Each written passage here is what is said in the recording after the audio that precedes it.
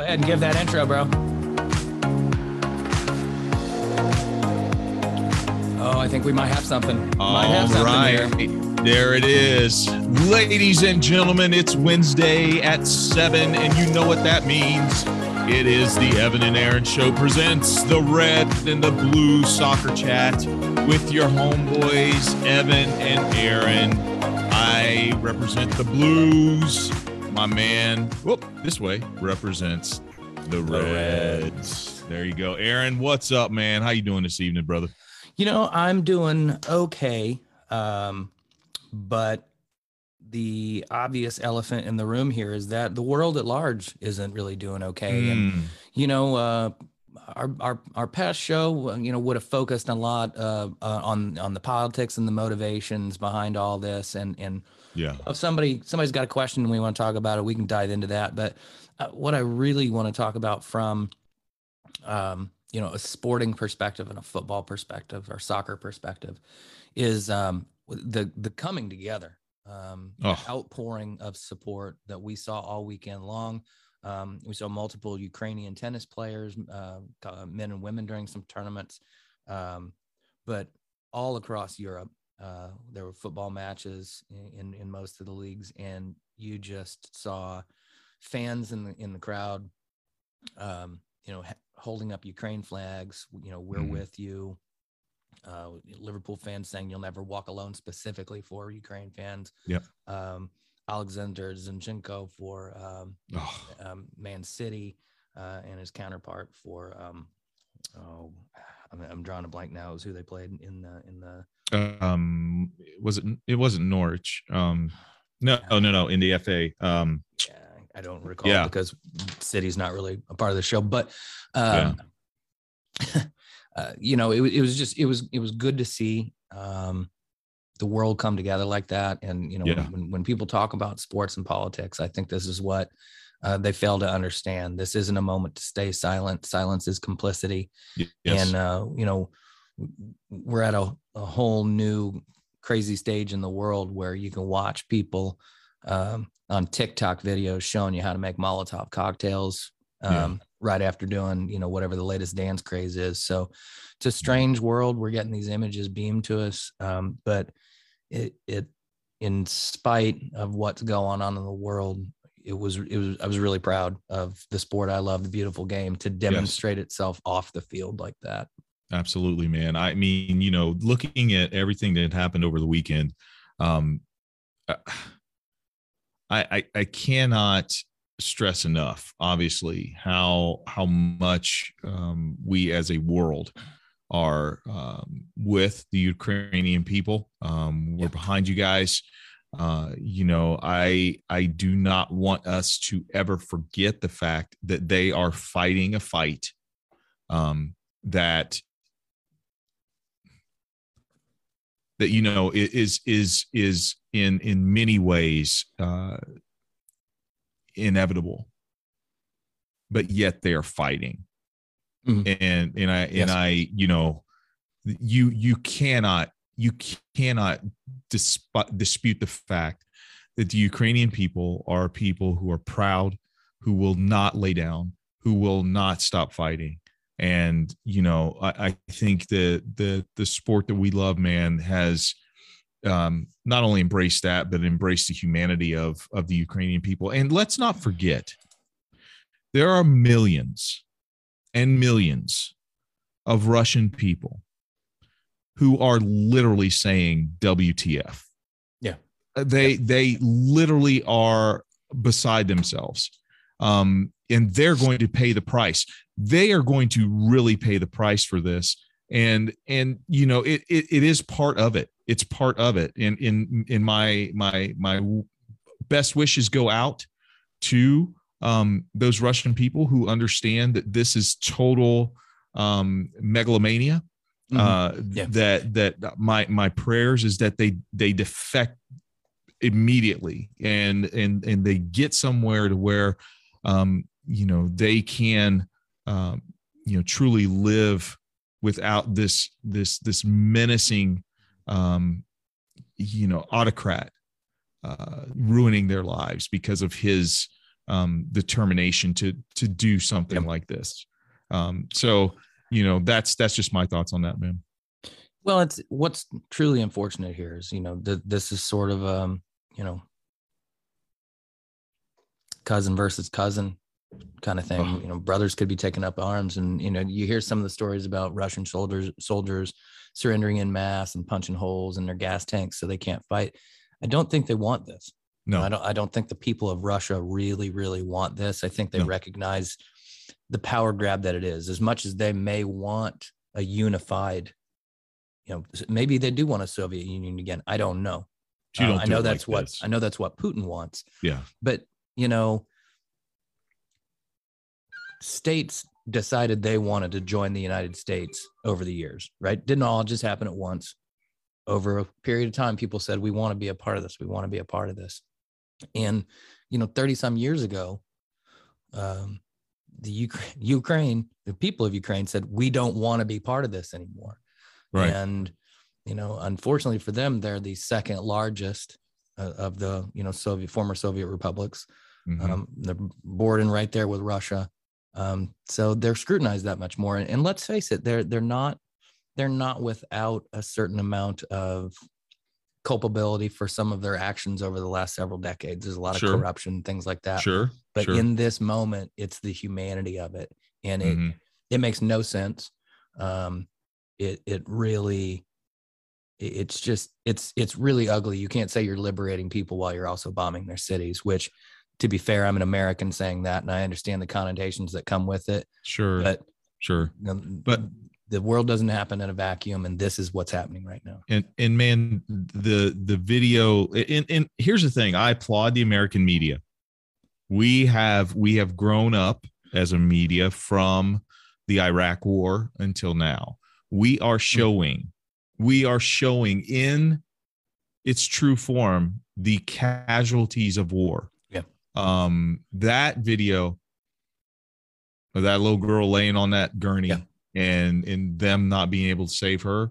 I mean, it's heart-wrenching. It is. It's heart-wrenching. And, you know, my hope, and I don't know, maybe you can shed some light on this. The last thing that I read about what FIFA was doing is saying, hey, you know, you can't compete as Russia, but you can compete as the Russian Federation, which I'm like, bro. You know, I think that was taking a page from the IOC and what they did with the Olympics and stuff like that. But I think it's a bit different. And it seems like FIFA is taking some harsher actions now. I think they've gotten some feedback that was maybe, and I think the realization that the Polish and the Swiss said, we're not going to play this match anyway. So, you know, if you want to ruin things like that, then go ahead. But, you know, Wojciech Szczęsny, Polish goalkeeper for Juventus, you know, he says, you know, he had a great post. My wife's Ukrainian. There's Ukrainian blood flowing through the veins of my children. There's no way I'm going to go play this game. And I don't blame Russian soccer players, and I don't blame Russian fans, but we can't do this. No, we can't hold this match and pretend this isn't going on. And that's been the sentiment of a lot of people. You know, Lewandowski, Shevchenko have all said the same thing. Look, we want the game to go on, and typically it does, but in a moment like this, you just can't do it.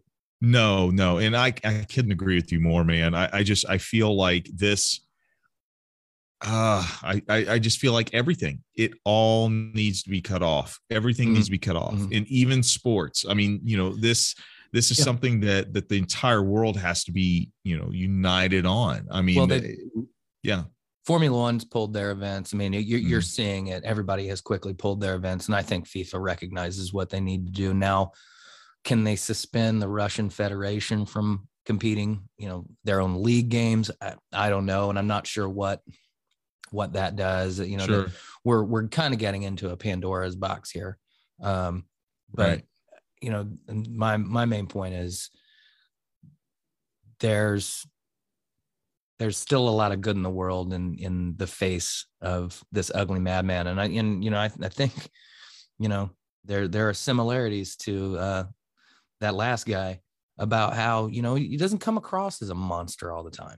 Putin is a smart man, and he understands diplomacy, and he's very clever, and he's got a KGB background, and he understands how to shake hands and kiss babies but also, assassinate his enemies and put him in jail and stuff like that. Ask Alex Navalny how it's all going. Right.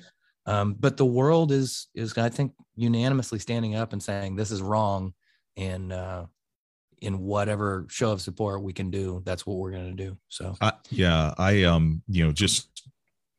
just to wrap up my thoughts on this, man, and we can move on, but I think that the thing that really worries me about all of this is I don't see a resolution. You know what I mean? I don't see a quick resolution, which quite frankly, it makes me believe that the Ukrainian people are going to they're going to continue to suffer. I think that I'm going to say it.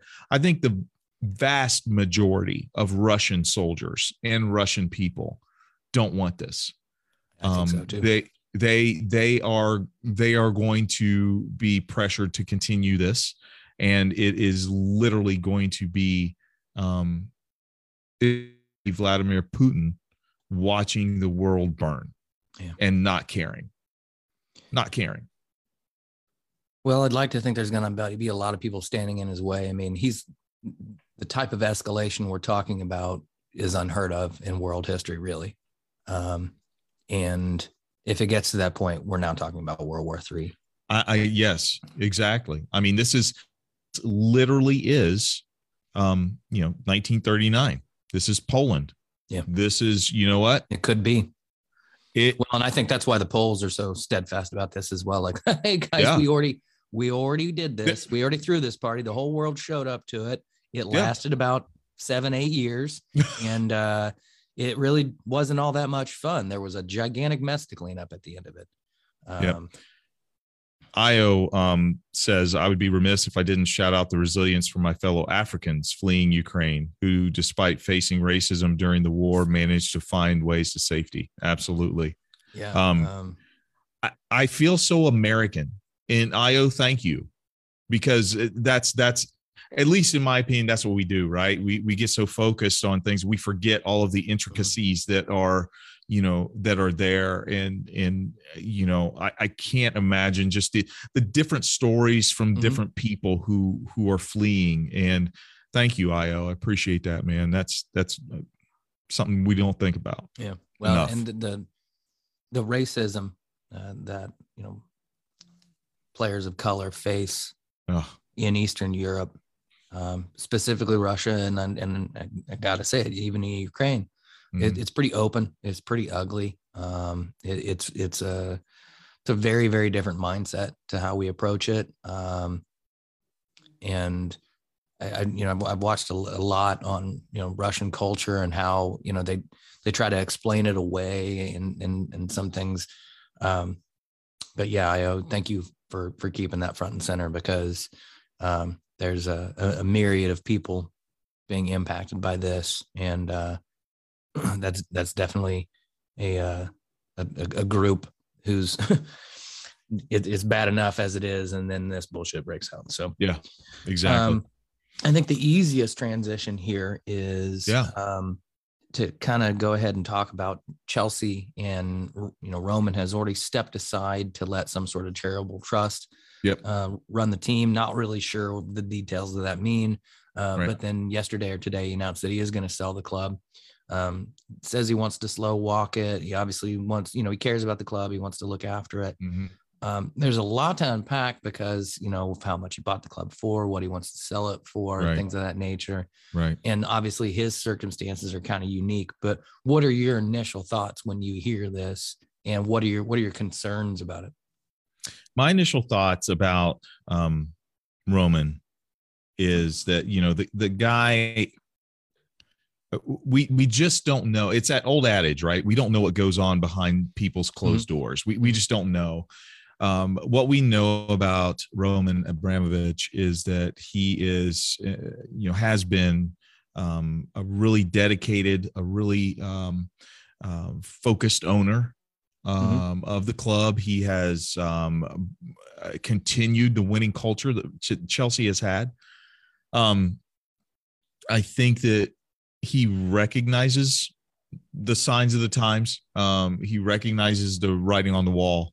And, I hope that, as things come out, we will be patient and not, try to capitulate anything ahead of actual reporting of what happened. Right. Please, by no means think that I'm trying to paint him as a saint. I'm not. I am, not naive enough to not believe that, people who make a bunch of money probably at times have to run over a few people. I get that. Especially when you look at the time period in which he made his money. Yes, exactly. The fact that he has, said that he would, donate whatever he got, I believe, from the club to Ukrainian charities and stuff like that. I'm like, okay, that says something. But that's my initial, just from the outside, because, people can speculate and do all that stuff, but just from the outside looking in, guy was a solid owner. I mean, he brought in talent. He helped, the club, like I said, maintain its winning ways. The guy that I think is number one entertaining behind the club, Hans-Jörg Wyss from Switzerland. He's a billionaire from Switzerland. And Wyss is, I think, 86 years old. I don't know. I mean, I don't know. There's a lot of questions there. I'm not trying to be ageist at all. I totally get what you're saying. Yeah. And so I don't know, I'm like, okay, does he understand all the nuances of EPL, which I'm sure he does. I don't know. Everything's so up in the air right now, Aaron. Right. It's so up in the air, but my biggest concern are the guys, obviously. Today, Luton, we made it through. We made it through, and that's fine. Werner finally, Lukaku finally. Those guys on Lukaku's goal. I mean, the delivery was beautiful from Werner, which I hope is a glimpse of what he can do in the future here. Pooley played well today. I think, James looked good, getting back into form. I think Kepa still has some confidence issues from the Liverpool match, which, by the way, anybody who calls themselves a Chelsea fan out there who has given Kepa, who's putting all the loss all on Kepa, I'll fight you. I'm sorry. It's not all on him. It just isn't. It's not. When you have that much talent, and yes, you're playing Liverpool, who can match you in every position, but with those type of opportunities to score, and you don't convert.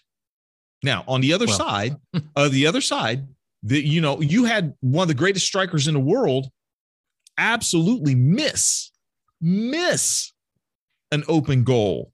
All he had to do is chip it over Mendy, and he missed it. Thiago Silva cleared it, but it was questionable. It was wasn't even going wide. I think it was going wide. I don't think it was going in. Had it spinning away, yeah. And so it was a weird day. It was just a weird day, but what an incredible match. And we can go more in depth in that here in a little bit. But I say all that to say this. I think there's so much that's up in the air, Aaron. I think that, what I'd like to see is I'd like to see the boys just come together and say, you know what, let's do this for the fans. Let's just do this for the fans. Let's try and block the noise out, which, you know what, me, I am a Frank Lampard fan, but boy, I tell you, what has transpired with Chelsea under Thomas Tuchel. Tuchel has won my heart. He really has. He, some way in the midst of all this, had Chelsea ready to play, in my opinion, the best match in 2021, 2022 season. It was entertaining to watch. Mm-hmm. It was a beautiful match. There were mind-blowing saves. Yeah. The passing was exquisite. You had drama. You had everything in that match, man. It's one of the greatest. I'm not going to say the best, but it's one matches of the year, hands down. Thomas Tuchel, hats off to you for getting the guys ready to play. And yeah, that's what I got to say about it, man. I don't know. What do you think from an outsider, from a Man U fan looking in? What do you see?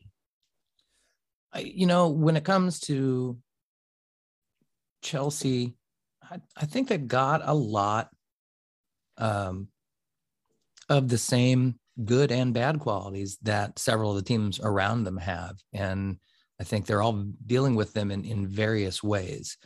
City has obviously, been a bit of a runaway at times. But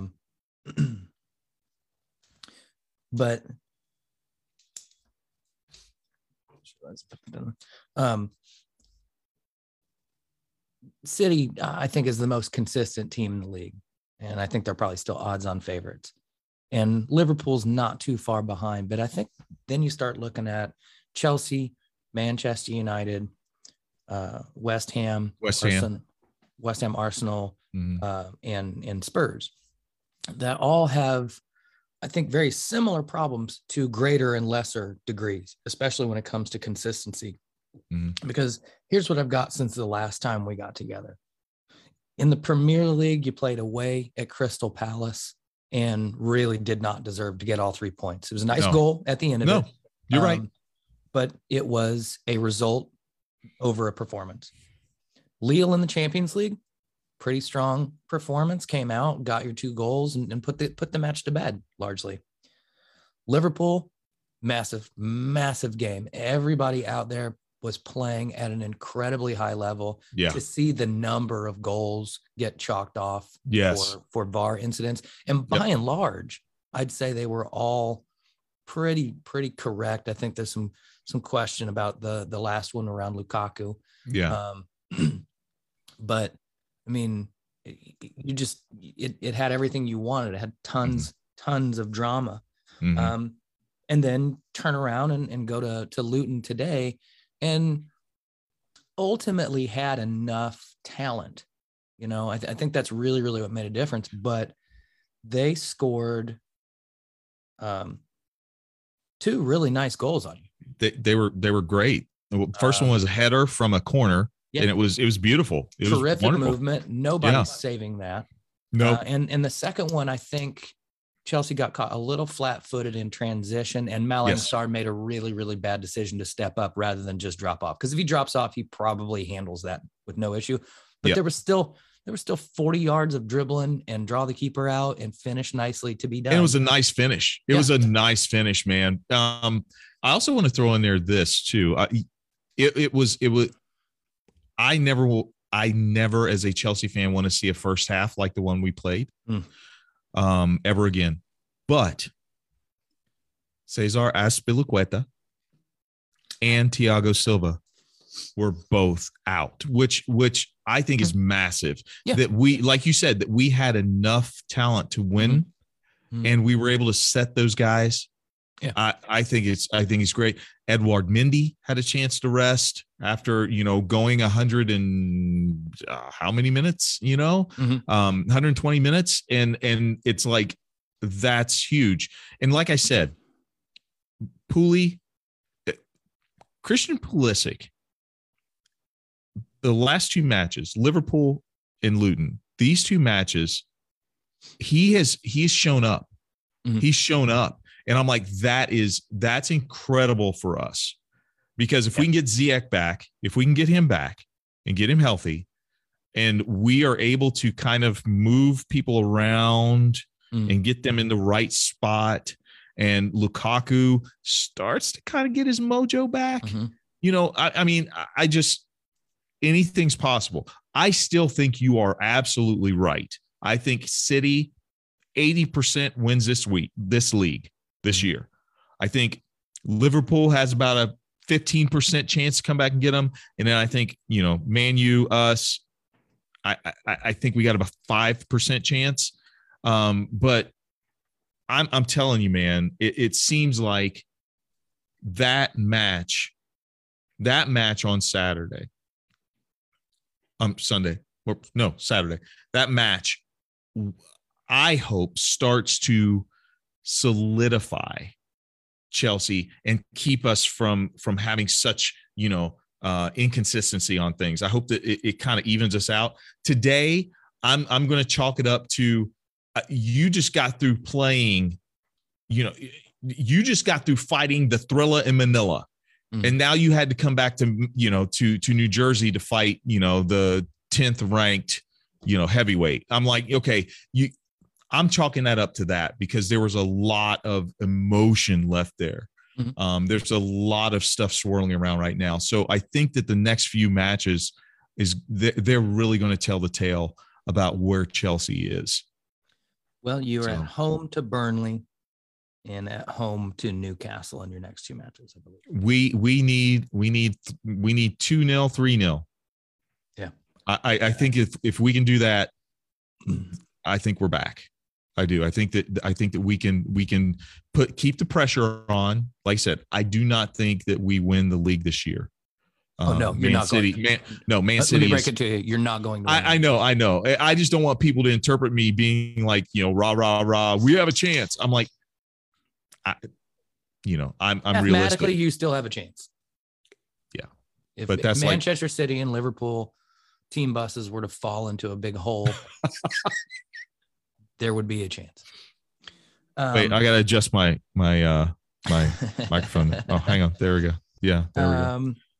So speaking of City, they are our opponent in the Manchester Derby this weekend. Oh, it is, dude. Where are we watching this? Are we going to watch City. this? Yeah, we will be. We're going to watch this together?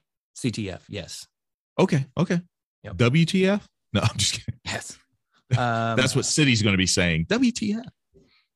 Well, hopefully, because strangely enough, for all of United's up and down performances in the last few years, they've been pretty strong away and they've been good against City. Now, earlier this year wasn't good. We played City on the heels of that, 4 or 5-0, just absolute ass kicking that Liverpool dragged us through a field in. Yeah. And then following week played City and it was 2-0, but it wasn't. It was a much more comprehensive win for City than 2-0 would indicate. But a lot of things have changed since then. And United are now creating a lot of chances. Yes. Chances that they weren't really creating all that much before. The problem is suddenly, through a weird combination, the people that we have available aren't scoring the way they have been. Ronaldo's kind of in a little bit of a funk. Rashford's still not quite back yet. I think Sancho's playing well, but to really be expecting, I expect him to be creating goals. And if he scores a few here and there, that's nice. But I don't think we bought him for 20 goals. But Cavani's been out injured for a while. Anthony Martial has been sent out on loan, and the boy who won't be named any longer decided to fuck up his soccer career. So, at a time when, you're at the meaty part of the season, when you need everybody to be contributing and pitching in and getting you those goals, we've just struggled. And to especially, watch that last game against Watford. I mean, if somebody showed you the highlights of that match and didn't tell you what scoreline was, you'd have thought it was 3 or 4-0.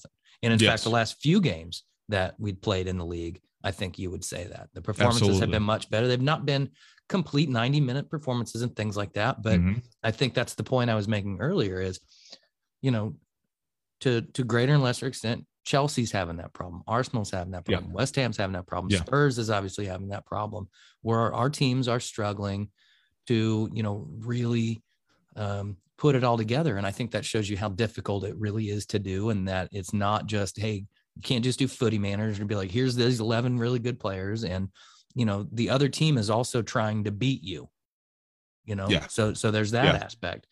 I'm not even going to venture, a prediction, because I just don't know which teams are going to show up, because City have not exactly looked super dominant in their last few games. They've looked vulnerable. But look, Pep's a hell of a manager. And he's certainly not going to lay down and let United walk over him. The question is, can United get a foothold in the match and cause some problems? I mean, I think it's probably more likely to be a low scoring draw than a blowout for either team. I just don't really see that happening at this point. But it could really go either way. But United need to build some momentum. Let me throw this out there, though, because there are two United players that I'm intrigued with. Number one, the resurgence of Paul Pogba. You happy about that, dude? I mean, I'm happy about that. I'm a huge Paul Pogba fan. I really am. I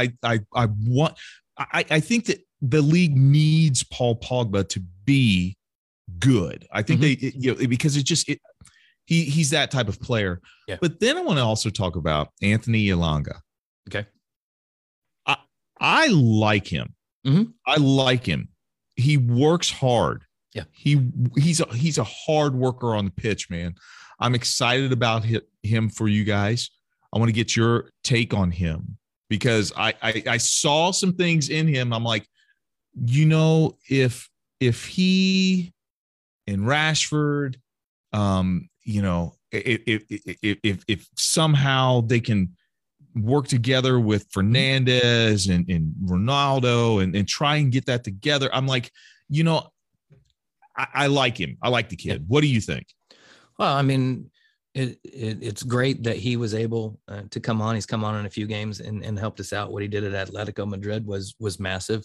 And I think he did similar at Leeds late in the game. So he reminds me a lot of Marcus when Marcus first burst on the scene, just young, playing with that youthful, just sort of vigor, right? Like you got, I've never experienced the horrible loss.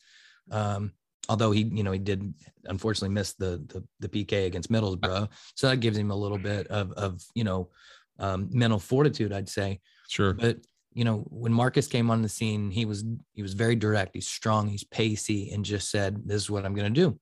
And I think Anthony has done very similar, and I like it. Can he sustain it? Can he add new aspects to his game? These are all the things, but if you get to go to training every day and you're doing finishing drills with Cristiano Ronaldo and Edinson Cavani and Marcus Rashford and Paul Pogba and Jadon Sancho, I have a feeling you're in good company and they can give you some pointers. So the question is, how much time do you start giving him? Where does he fit in? It seems obvious to me they need to change the shape a little bit just so that Ronaldo's not alone up top. We seem to have done better in matches where we've gone to either a 4-3-3 or, a tandem 2 somehow. With Paul Pogba, I love it. I don't care whether he signs another contract again with us, as long as he plays as well as he can between now and the end of the year. I've never been mad if somebody says they don't want to be here anymore. I want to go. My dream is to play for whoever, Madrid, Barcelona, Bayern Munich. It's fine. It's absolutely fine. Just give us your all while you're here. Yes. That's all I ask for. And the reality is that there's been a lot of criticisms of Paul Pogba over the last couple of years, and they all have merit. But I think what we've really seen of late is when he is healthy and the team is focused and he is given the opportunity to do things, he's almost untouchable. I've watched, unfortunately, again, it's been 45 minutes here, 45 minutes there. It's not been, 80, 90 minutes. Sure. But he is still kind of coming back from a long-term injury. But his control of the match in several of the games recently has been amazing. And I think it's obvious that when he can be pushed, further up the field, more advanced off that left side role, suddenly he becomes a lot more dangerous. Bruno becomes more dangerous. You just have to watch for so many things, and his ability to knock a ball 70 yards into space and drop it on somebody's foot and when that foot is Jadon Sancho or Marcus Rashford or Cristiano Ronaldo, that causes problems. So yeah, I love him too, and I would love to have him stay. But if he gets us enough goals and assists and good performances between now and the end of the year to make it to fourth place, hey man, go enjoy Madrid. Yep, we're gonna get some decent money for you anyway. I know we're past halftime, but I've got one more Man U question for you. I wanted to kind of get your opinion on you mentioned it before about Ronaldo kind of being in a funk, type stuff. If you're a Rangnick, what would you do? What would you do to try and get him off, man? What would you do? One, I'd want to sit down with him and see just how he felt. Do you feel like you're not scoring goals right now because of you're tired, not feeling good on things? I mean, let's face it, he's hit the post a number of times. He's just missed a lot of close ones that you're used to a guy his caliber scoring. And maybe this is just what 37, 38-year-old Ronaldo looks like. He's not going to be quite the same player. I think I would have taken him off in a few games. I might rest him in an upcoming match, although not with what's coming up. We got City, Spurs, and then Atletico on the return. Ooh, so wow. Not really in a position to be like, hey, Cristiano, you can go hang out in Dubai on your yacht for a little bit. Yeah. But I do think playing somebody up alongside him has been a lot more beneficial for United recently. He seems to find better space. He's a little easier to mark when he's up there on his own, especially if we're not getting joy down the wings. So then all of a sudden everything's just across in the box, and he's a great header. But if you're aiming at him while he's getting double teamed and there's nobody really there to pick up the pieces, that's a struggle. Yeah. And again, the nice thing is we just talked about him. Anthony Elanga is that really, really nice option. So, maybe you let the kid have a start against somebody. Maybe you let him start against Spurs and say, Cristiano, you get the last 20 minutes. Let him start against City. City hasn't seen him. They haven't seen him. They for sure. It could be a nice little trick to pull. I'm anxious to see what that team lineup is. The nice thing is we got most people back healthy. I think the Varane Lindelof pairing is a slightly better pairing. And Luke Shaw and Tellez are both playing well at left back, so I don't have a problem with either of those.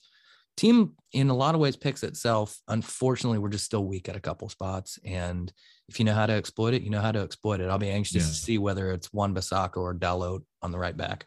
True, very true. Ladies and gentlemen, we have come to the time of our show. Actually, we're a couple minutes late, but we've come to the halftime part of our show. This is where we do our halftime shots. I'm doing mine from the good old flask here. Oh yeah, that's definitely whiskey. I forget what I put in this, to be quite honest with you. But anyway, Aaron, I have a suggestion. Your mind's probably there with me as far as who to send this halftime shot out to. So I'm going to let you do it, my friend. Yeah, without a doubt, this goes out to everybody in Ukraine and all Ukrainian people and athletes around the world who are having to deal with this madness right now. And, especially I think Volodymyr Zelensky deserves a lot of credit for the way he has led his country and his response of, I don't need a ride, I need more ammunition. Yeah. A special aside, it's hard to know what's true and what's not true. And especially in times of, even on a good day, fake news gets through, we get misinformation and stuff. So who knows what the truth is. But I tell you what, if the force protected Snake Island actually did say, Russian warship, go fuck yourselves. Yeah. Oh my God. My hat is off to you. And what I've heard is initially that they got bombed, but I've also heard that they got captured. They did. Yes. So we're coming for you. We can get you guys out. Not Evan and I, that wouldn't go real well. That'd be like Stripes. Spies like us. There you go. If we get the big RV, man. But yeah, to the people of Ukraine and Ukrainians everywhere, and everybody who is supporting them, big ups. And I hope this ends soon. I hope it ends tonight. God bless you. Slanty. Oh. And that is Jägermeister. That was a bit more than a regular shot. Boy, that came out quick. Ooh, makes you feel all warm. That's what. No, I'm not gonna do that. No, yeah. We occasionally get body, kids. Yeah. I have to check a box as to whether or not there's naughtiness in these audio tracks when I upload. I'm sure you went. Yes, come on. You know, I think we have a PG-13 rating. Really? Wow, that's interesting. Wow. Anyway, let's move on. There's something I want to talk about, and you know, we have a team. We do. You know, here in the Circle City, they're getting ready to start. So big ups and big shout out to the Indy 11 crew. Guys, look, we're behind you, and you know, we definitely want to take in a few matches and things like that. You know, I wanted to take a broader look at this, because I know we may have some things in the pipeline that we'll talk about in the next couple of shows. But Aaron, like, you've lived in Indianapolis for a long time. I mean, you've been here for a long time, dude. And you know, I've been here. This year, my friend, this is my 17th year of living in Indianapolis area. And I'm pretty happy to call this home. Nice. What have you seen? How have you seen this community actually embrace the beautiful game? Like, do you think we're there? Because, you know, I love Cincinnati. I love Cincinnati. Cincinnati got the, MLS franchise that we were hoping to get. You know, I am a huge Indy 11 supporter. I don't care, you know, if we're the USL. I don't care if we're the MLS. I'm gonna go. Go. Do you think Indianapolis that Indianapolis has embraced the Indy 11? Yes. Absolutely. You know, I have lived here for most of my life, and I have watched the evolution of, club ball, having played it. We had a professional indoor team called the Twisters that I tried out for after college, and know a handful of the guys that did play. And, we had decent crowds for that. I believe it was the CISL, Continental Indoor Soccer League, if I remember correctly. Just soccer has endured, in this country specifically, multiple iterations of just sort of poor financing, poor ability to really make the dollars match up with the game well enough. We've had the Blast and the Blaze outdoor teams that used to play at Kuntz Stadium, and a variety of teams around the state at various levels. When this was finally proposed, what was great was we already had a supporters club. We had a Brickyard Battalion before we had an Indy 11. Oh, wow. We've had these groups that have pushed hard, and Peter and some of the other guys, and especially of course the owner's name is going to escape me right now, Ertzel, but they've done a really great job of laying the groundwork for a successful club. They understood the amount of money that it would take, and it's been a back and forth as far as facilities and things like that, but I think the club is on good footing. Hopefully we can get Josh to come on and give us a little bit more insight, not just about a team preview, but also kind of talk about some of the is there going to be a complex built, and how soon can we expect that sort of thing. But I was a season ticket holder for the first 3 years of the club, and logistics and things kind of got in the way. I got to be honest, didn't love the idea of them going to Lucas Oil. I'm glad that they've been back at the mic for a season, and I'm looking forward to getting down there for some games this year and cheering them on, because it's a good product. It's fun. Yes. In Indianapolis, the whole USL MLS thing, I think that would be a bigger issue in a bigger market. But I think the fact that we've always viewed ourselves as sort of a small market, and Okay. have embraced the Indians, or whatever we'll be calling them moving forward. Yeah. The Pacers were an ABA team, which I think at the time kind of felt sort of second tier. And we've had our runs. The Colts are obviously big time, but NFL is vastly different because the way the money is shared is completely different. So you don't have quite the small market aspect. But yeah, I think where Indy 11 is as an organization is as strong as there has ever been for a professional team in this city. And they're not resting on their laurels. They got a little frustrated with some of the results last year, so they've brought in some new people, both front room, back room, and on the field. A couple of guys with some significant USL experience, have won some things. It's a strange level of play. You got guys who are on their way up, guys who are on their way down, and the guys who found out that this is exactly where they're supposed to be. So it's sometimes tough. There's a lot of new faces that come and go.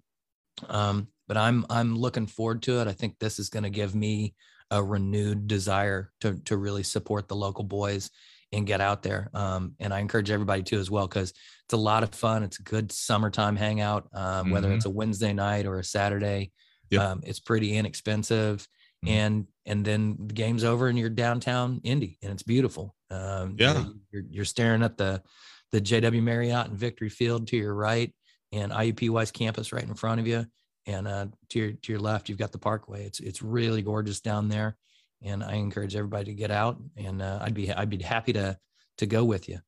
Absolutely. I'm sure that we'll be there, man. We'll be there for some matches.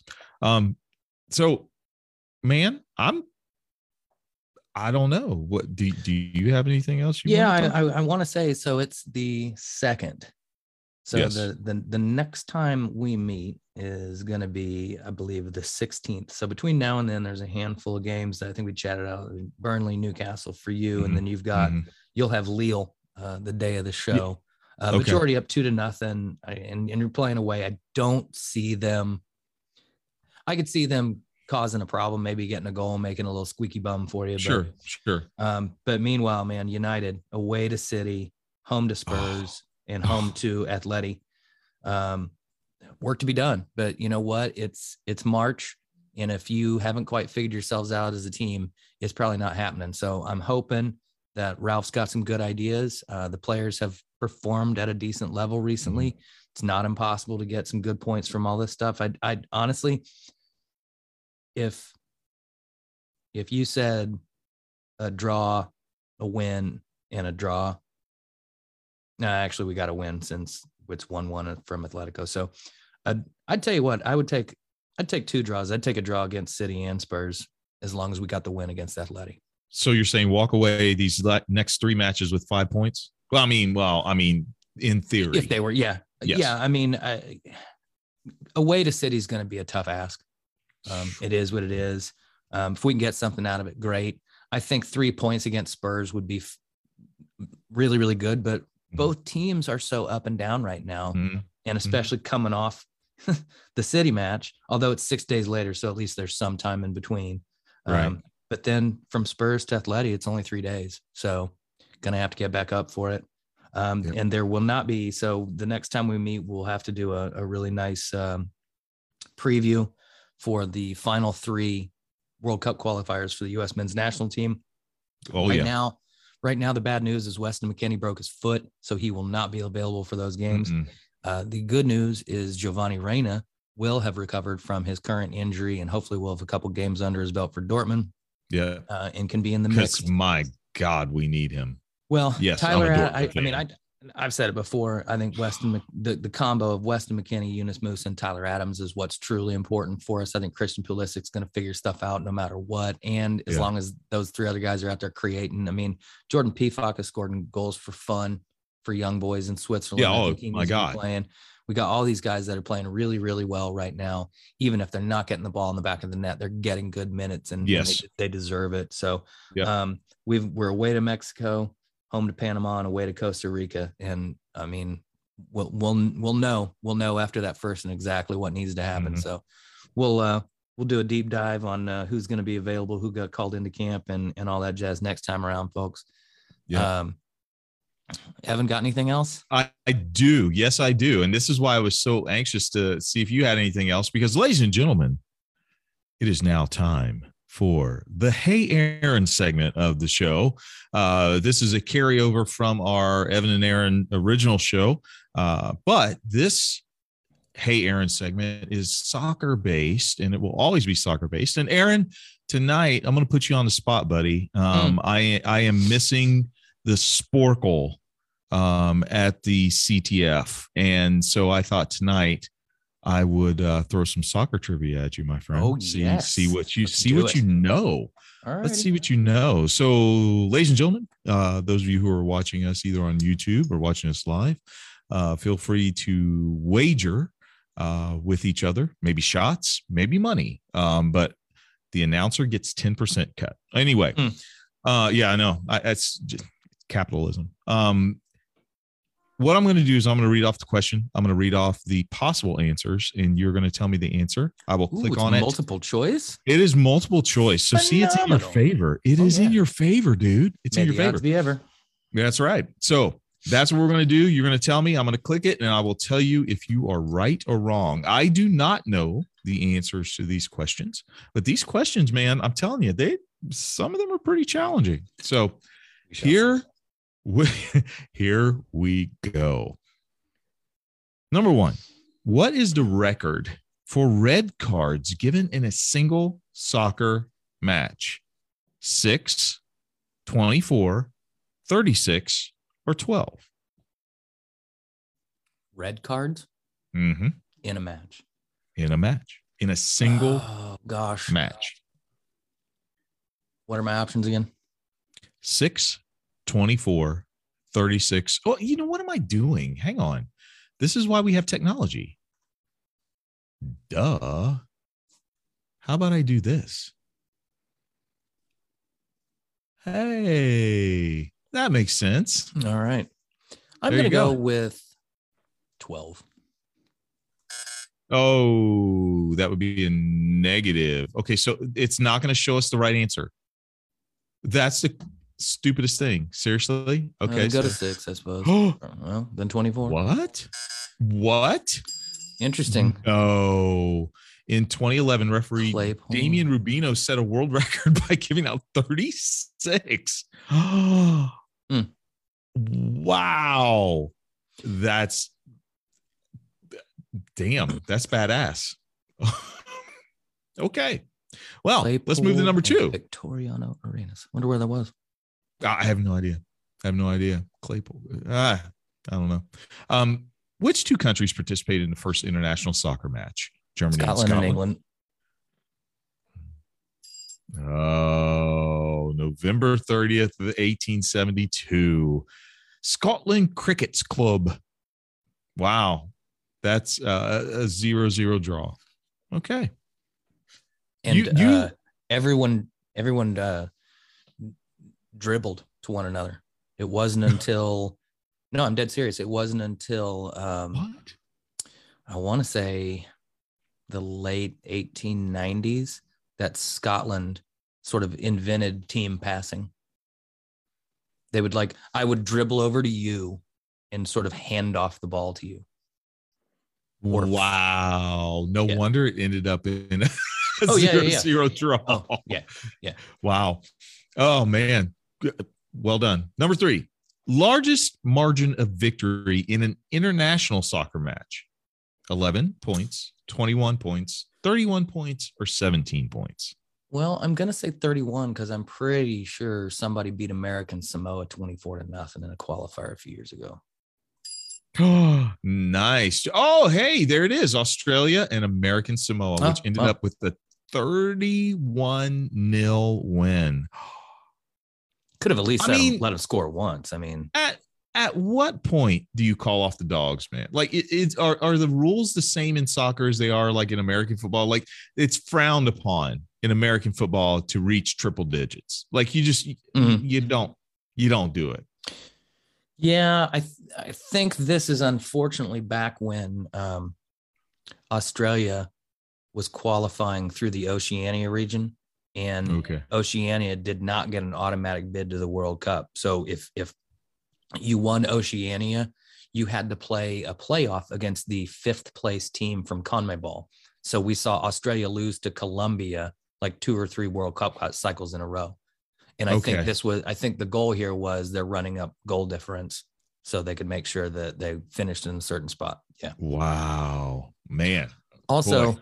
I don't know if you've ever been on the end of a truly serious hiding in a soccer match, but it is almost more humiliating for a team to dribble around and not score on you. Like if they want to pass it between their 2 center backs back and forth for a while, but nobody wants that either. So okay, Aaron, do you remember I played for Cincinnati Bible College and you played for Hanover and you guys killed us every single time? So yes, I have been on that end of a drubbing, my friend. Pretty sure I scored that day. Number 4, who was the first player to score at 5 World Cup editions? Lothar Matthäus? Is that how you say it? Lothar Matthäus. Matthäus, Marta, Pele, or Ronaldo? I'm going to say Marta. Hey, the first footballer of either gender to score at 5 World Cup editions. She's often regarded as the best female player of all time, given the nickname Pele in skirts by Pele himself. Which is really kind of not. I know. I was like, do you remember the time? There you go. What? Oh, God. Come on, man. We're going to run down to the paddock. I will just do that. There you go. All right. Yeah. If you're watching this podcast and you don't know this, you know what? Welcome. We're glad you're here. We are glad you are here. Yes. Number 6, which country's soccer team helped secure a truce to the nation's civil war in 2006? Ivory Coast. Dang, the Ivory Coast national football team helped further reduce tensions between government and rebel forces, the rebel forces, in 2007. I'm sure Drogba was a big part of kind of negotiating things too. Oh, wow.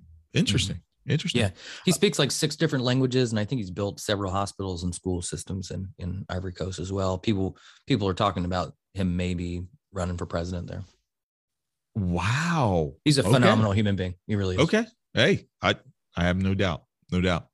Number 7, according to the official FIFA rulebook, how long can a goalkeeper hold the ball? 6 seconds. Dang. Well, it's just a rule, man. You knew it. Although if you watch a Premier League game, 20 seconds should have been an option on here. I was going to. I'm like, has it changed this year? I'm like, oh my God.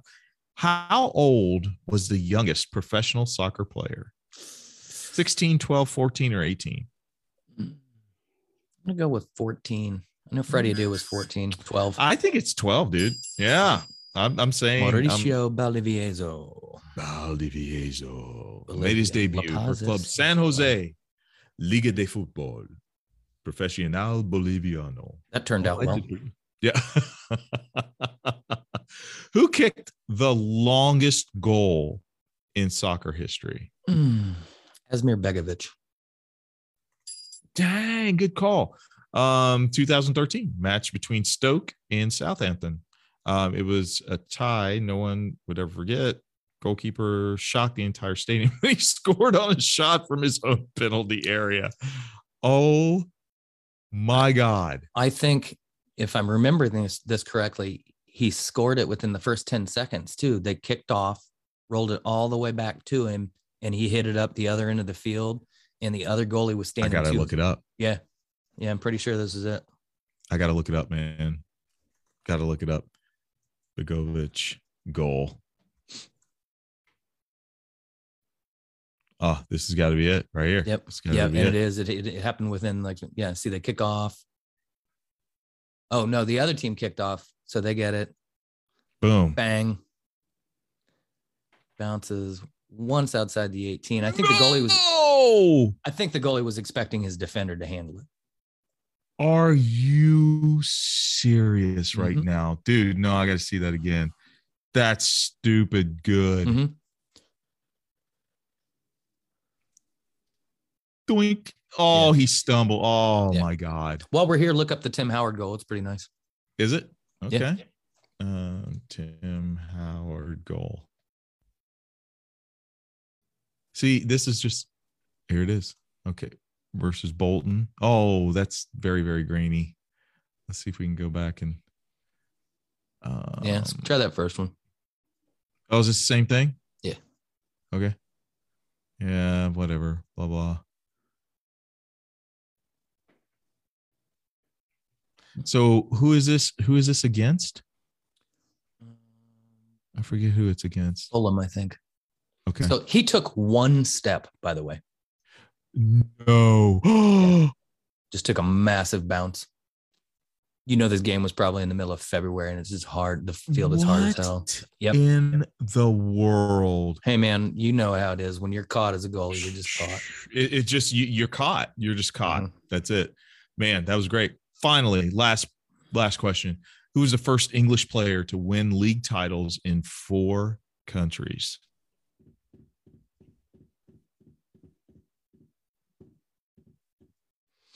Billy Wright, Jimmy Greaves, Peter Shilton, or so Beckham won in England, won in Spain. Don't think he won in Italy. Oh, yep. You know what? David Beckham. Yep. There you go. England, Spain, U.S., and France. I forgot he'd played at France to finish out his career. Man, well done, my friend. Well done. And ladies and gentlemen, this is why you watch this show, is because, you know, you have all this knowledge sitting across from me. That's amazing. Brother, you killed it tonight, man. And ladies and gentlemen, that is bringing us to my second favorite part of the shows that we do. That is the moment Aaron gives us his final thoughts. So, ladies and gentlemen, thank you so much for joining us tonight. The Red and the Blue Soccer Podcast. Aaron, what you got for us, brother? Real quick, while we were watching those videos, I wasn't watching Ayo responding.